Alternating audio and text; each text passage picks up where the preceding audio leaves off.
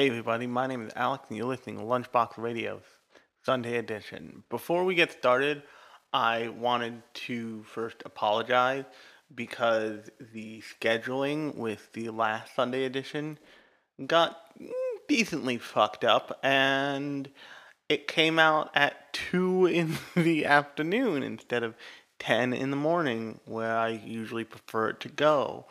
So, if you haven't heard that episode, it's about two back in the feed at this point, most likely. Or if you're listening to this in the future, it's somewhere in the feed.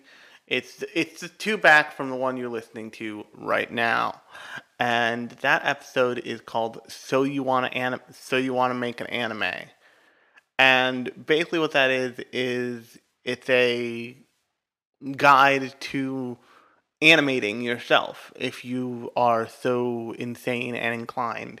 But if you haven't listened to that and you're at all interested, go give that a listen. I loaded that thing up with a lot of great information on software, hardware, and all that fun jazz.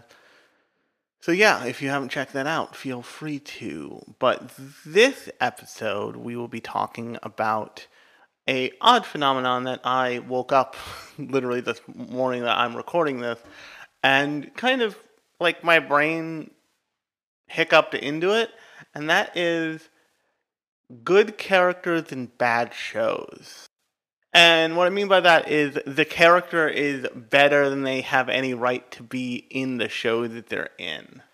So when I say good characters in bad shows, what I mean, like I said in the beginning, is characters who are better than they have any right to be considering the rest of the show. And this can pan out in multiple ways. The first way is you have a character who's a great character who deserves more screen time, deserves their own freaking show, but the show they're in just doesn't meet the kind of awesome that they are. Another way it can happen is the show is about them, but it doesn't feel like it does them justice. There's all kinds of different iterations of this, but I wanted to focus on 5 primarily now. And now I'm gonna try and leave out seriously trash tier anime.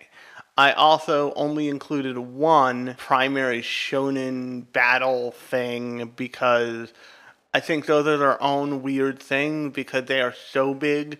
Oftentimes, unless they are the one that I'm going to talk about, they have arcs that are phenomenal and interesting and well thought out, and then they have total filler arcs. They have total arcs that are not filler but still kind of suck.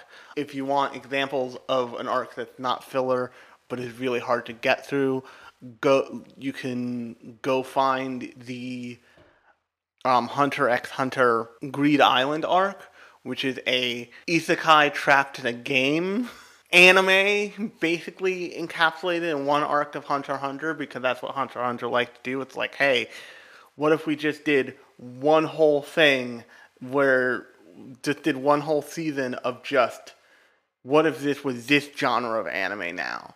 And that, because of the trappings of isekai and the trappings of stuck in the game world anime, that arc tends to wear on you pretty quickly. It took me 2 times of watching Hunter x Hunter to make it through it. I made it through it actually the 3rd time. An example of an arc that just is a filler arc that sucks is a lot of Naruto Shippuden and a lot of Naruto.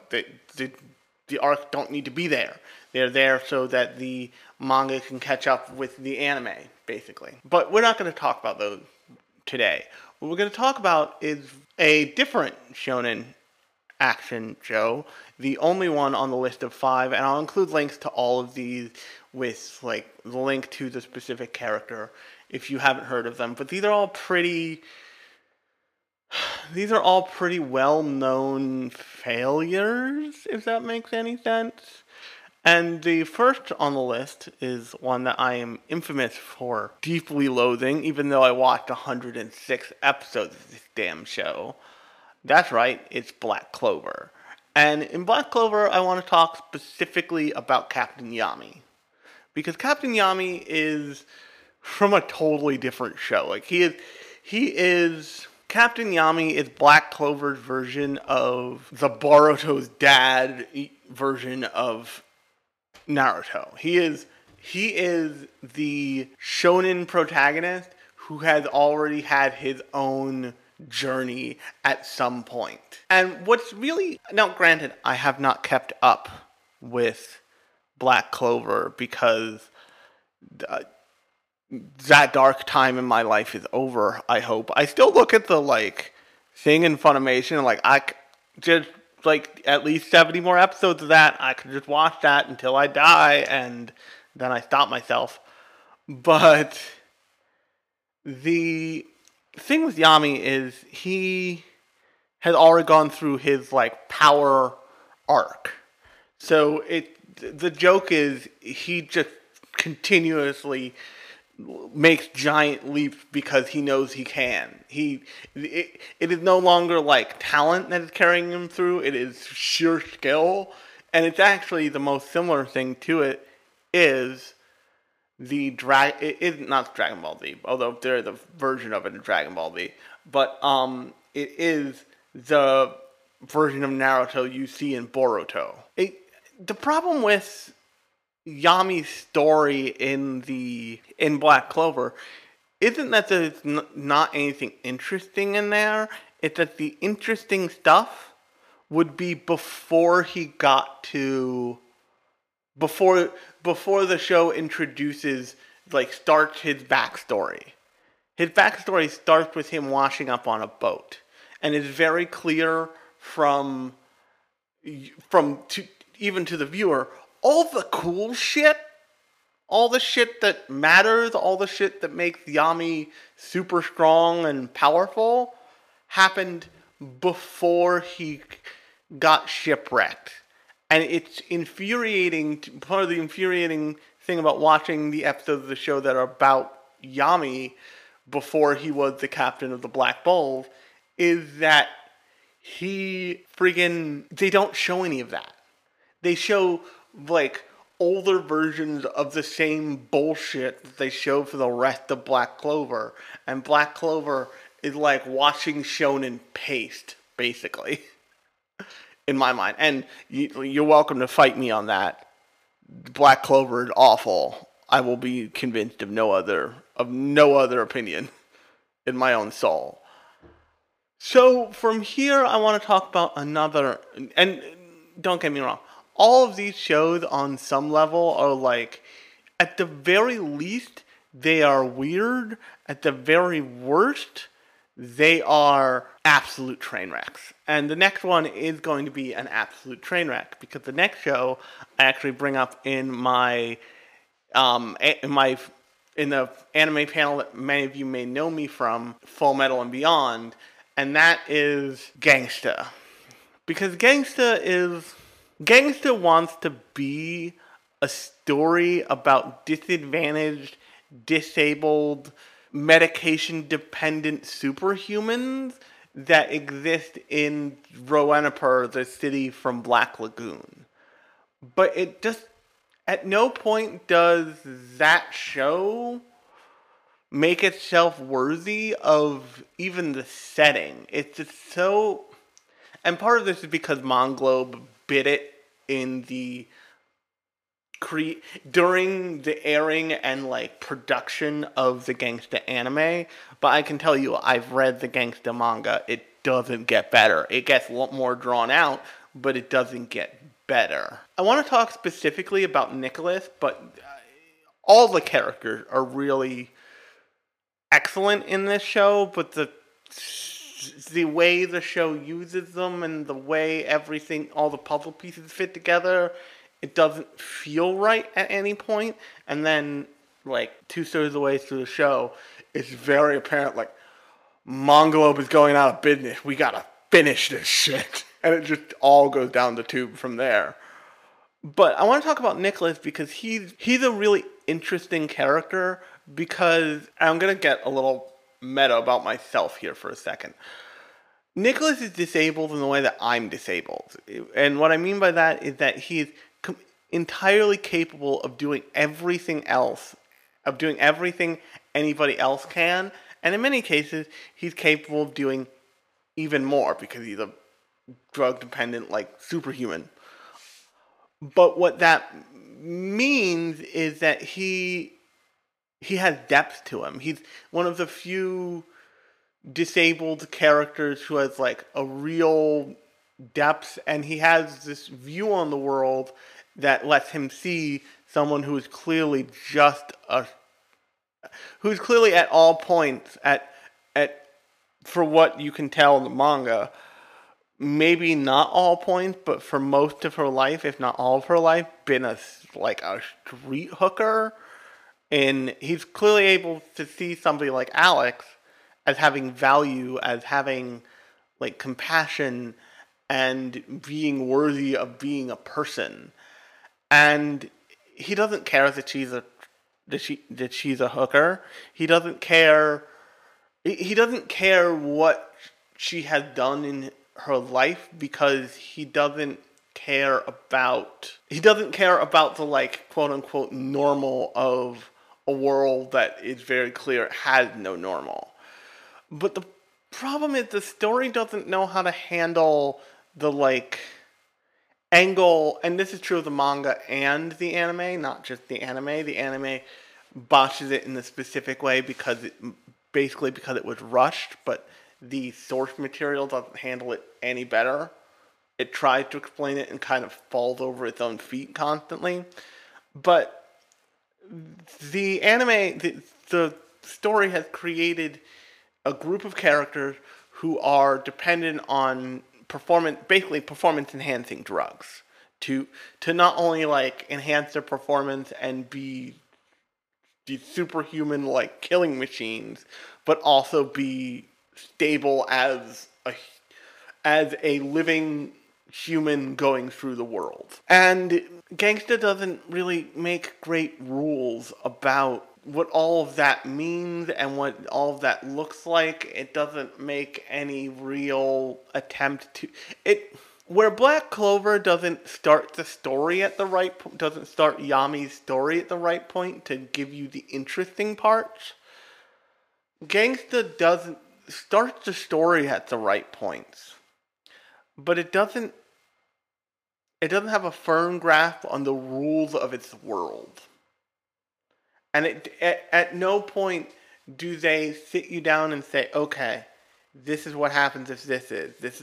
At no point does anyone explain anything, and I'm not saying I want an info dump character. I'm not saying I want somebody to like sit and smoke a cigarette in a window and have a conversation with themselves about the world and how it works. But what I'm saying is you could, through context clues and a whole bunch of other storytelling devices, establish rules for what happens if this happens. And then you have a better understanding of why Nicholas needs to take these pills, of what happens to him, of who this other group is, of who this one group is, and why they're important. That's one of the reasons why Black Lagoon, which I'm watching Roberta's Blood Trail on my projector screen right now, but that's one of the reasons why that show does so well with its setting and why its setting feels alive, because they give you really strong context clues, and they do have some like info dump shit in it, especially in Roberta's Blood Trail, but it's done in the idea of the character thinking through how all the gears of the city of Rowena work. In Gangsta, that stuff is clearly there, A, but they're not telling you about it, B, and it's not held together well enough, C. And this applies to basically any of the characters in Gangsta. It applies to Alex, it applies to Nicholas's partner, I forget his name. But it's just like Gangsta's biggest problem is that it has supernatural, near future elements that it doesn't explain, that it struggles with explaining, because it also, alongside that, needs to explain the mechanics of its underworld setting, because all its Gangster is relying on the fact that you've probably seen like an underworld quote unquote anime, and I did a episode couple Sundays ago on underworld anime, but it's basically assuming that you've seen Black Lagoon before you see Gangsta, so you can just be like, oh, this is what this is what that is. But if you haven't, or even if you have, because I certainly have, that stuff still feels tenuous, and it still feels like it. It feels like I'm gonna need an explanation for what the fuck's happening here, basically. And it's a shame that that the character of Nicholas is like that's the show that has him in it, because he really deserves a better show. And now we go to an infamous, more recent dumpster fire. Actually, it might be the year after, if I'm thinking about it, if it's in the correct order in my head, or even the same season. And that is 02 from Darling in the Franxx. And Darling in the Franxx turned into a shit show. Darling in the Franxx was a Trigger A1 Pictures collab that just, it felt like it ran out of steam and then kept going and like coasted to a weird nightmare scenario, and then became weird and over the top in a way that nobody was there for. Right? Like they were there for like the weird sexual innuendo of the butt piloting. They were there for the like 02 Ichigo romance thing, but then 02 turns into a fucking spaceship. The thing about Darling in the Franxx is it felt like it should have been a really interpersonal story, but it tried to go the Gurren Lagann and like Revolution of Mankind route, and it just didn't have the like bombastic character it needed to hold it all together. Now, granted, we were given, by the gods of character design, the design for 02. And what I mean by the design for 02, I mean just the visual design. Her as a character is not, like, it's not bad, but it's not great. But the thing that is great about Darling in the Franxx is the visual design, and especially 02's design. When you first meet 02, good looking character design. As someone who draws like I'm possessed every day, that's a good looking character design. It'd be interesting to see what happened in the writing of that friggin' show, because it went weird.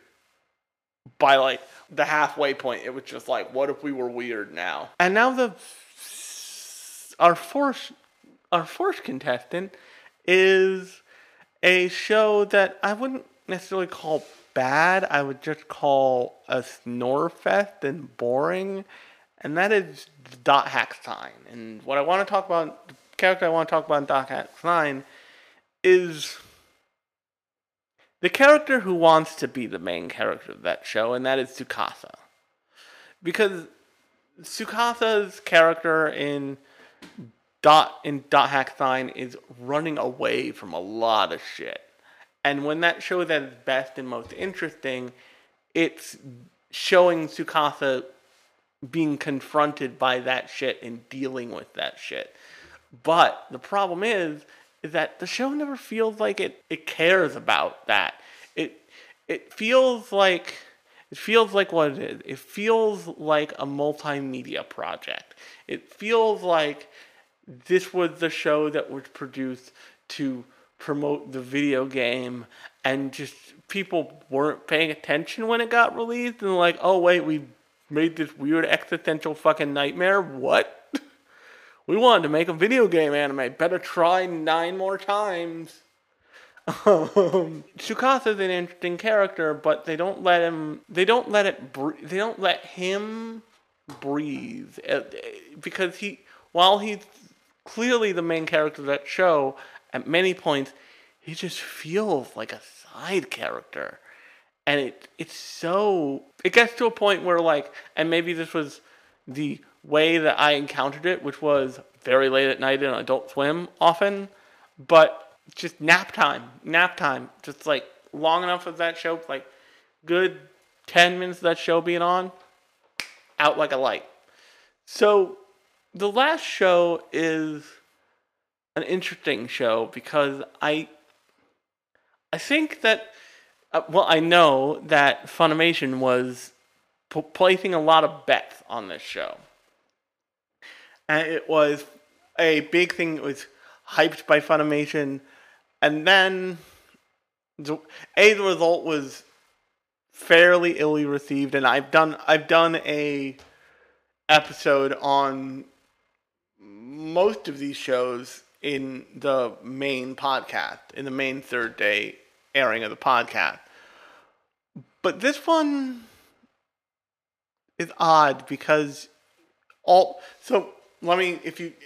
probably can guess the show once I'm done with the description, but imagine this show takes place in a world where there's a newly discovered limitless energy source, and the main character exists in like that world, but he's really old school and refuses to use that energy source because of a mysterious past. That sounds like a cool sci-fi setting for a show. But if you haven't guessed by now, I'm talking about Dimension W. Dimension W feels instantly less cool if you watch it in the dub version, because I really don't know how you do this. I fucking don't know. I understand how you have something like Speedgrapher where you use the licensed song and you couldn't get Girls on Film for the Girls on Film rights for every DVD ever printed or every time it was ever streamed. So you put in bad techno. I understand that. I even understand how you go through the Japanese music system, which is a nightmare, seriously, and contract Incubus to make an amazing theme song for Eden of the East, and then when you release it as an English dub, you have to like have a bad Japanese pop song, speed recorded for the opening so you can have something there. I understand that. Those are both like fucked music licensing moments in anime, of which there are a lot.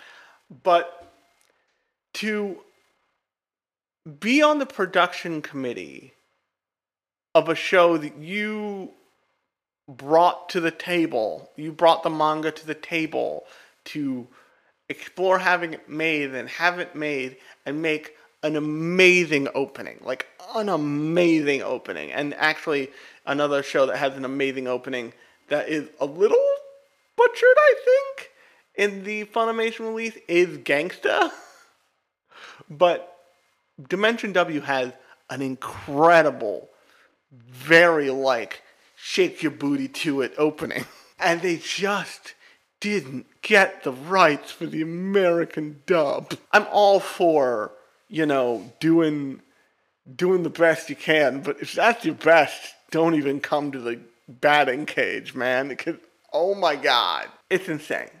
But the bigger problem with Dimension W is Kyoma Mabushi, who is the main character, clearly has this sordid path where he and they get into it, and it is a pivot. It is like in the apex of the show, connects the dots for the viewer. They do all this telling and no showing, but they don't do all tell or all show. Like, it could just be all tell, and that would be its own problem. But at least that would be its own problem. But they do like a half show, half tell situation. That's not great. What I mean by that is, the in spoiler alert for Dimension W, by the way, because I need to explain this to prove my point. But they show you the fact that Mabushi's college sweetheart, the person who he was going to marry, went in for one of the first like body swap operations that was necessary for her to live, and died as a result of coils, which are these sci-fi battery energy dots that connect to this fourth dimension called Dimension W, that is a source of unlimited power. But her operation fails. She dies. There's not even a body left, and they show you that.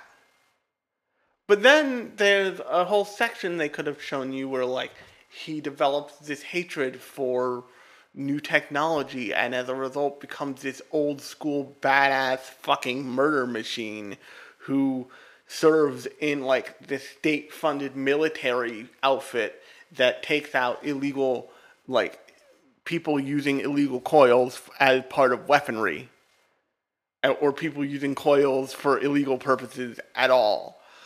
And so what that does is it shows you like an emotional like the emotional start point of his character, but then it doesn't let you see the results. So a show that's really good about, and actually this is a great place to end this, but a show that's really good about showing you the emotional arc of its character, about the show being about the emotions of its character, is Darker Than Black. Because Darker Than Black shows what's his name? What's the main character? Darker Than Black's name. Shows the main character, and it shows you the result of what he's become. As you go through the show, you find out little bits and pieces about why he is the way he is, and it all culminates with him being, with the first season all culminates with him realizing where he gets his, superpowers from, and why that affects him, and why, like, he never gains weight, or any of this other shit that's, like, very weird about him, but because he's just going through the world, he doesn't pay attention to it, but all of the other characters are like, yo, dude, it's super weird that you don't gain weight, but you eat like a brick house, and you're built like a twig. And that show is really good about giving you the payoff for sitting through the whole thing, because it shows you the effect, and then it shows you what the cause is throughout the story. And then later, when in Darker Than Black, in the second season, in like the OVA 13 episode OVA thing they did that's called like Thumping Comet, when a girl becomes a contractor, the main character of Darker Than Black is the one who like takes her through, like, this is why you don't feel emotions really anymore. This is what's happening to you. Don't be afraid. This is how you make money. This this is how you figure out what your price is for using your powers. And it's all about taking the viewer along with you in like the emotional journey, and doing that lets you see all of the rules and trappings of the world. Darker Than Black, if you've never seen it, I did an episode on it in the podcast feed somewhere, but it's a really kind of phenomenal show, actually. It treats its main character the way, who's named Hay, I think, actually. It treats Hay the same way that Dimension W should have treated Kyoma Mabushi, because they show you in Dimension W for the entire show the result of what happened to him. But when it comes to showing the like backward reverse engineering that process visually for the viewer, they just totally skip it. So it feels like they introduce the character, and then the character disappears, and then that character reappears, and they kill them. Instead of doing what most shows try to do, granted in too short a time period, of introduce a character, give you some form of background information about them so you feel attached, and then kill them. So there's no, that like middle part was like you're getting to know what Maboshi's life was like in the middle, kind of doesn't exist in Dimension W. But on that note, I will include links to all of these shows and where you can find them streaming. I highly recommend that you watch, if you're going to watch Dimension W, watch the sub version, only because that has the amazing opening on it with the banger of a song. These are really interesting watches if you love anime and you want to see how it works and how it doesn't work, and how how you need more than just a great character idea for a story to work. You need the story to be able to be in service of those great characters. And in the 5 cases I talked about here, I don't think they are. Until next time, I have been Alex, and you've been listening to Lunchbox Radio Special Edition. If you like this episode, please feel free to leave a 5-star review on iTunes, and you can subscribe anywhere that you are listening to this very podcast right now.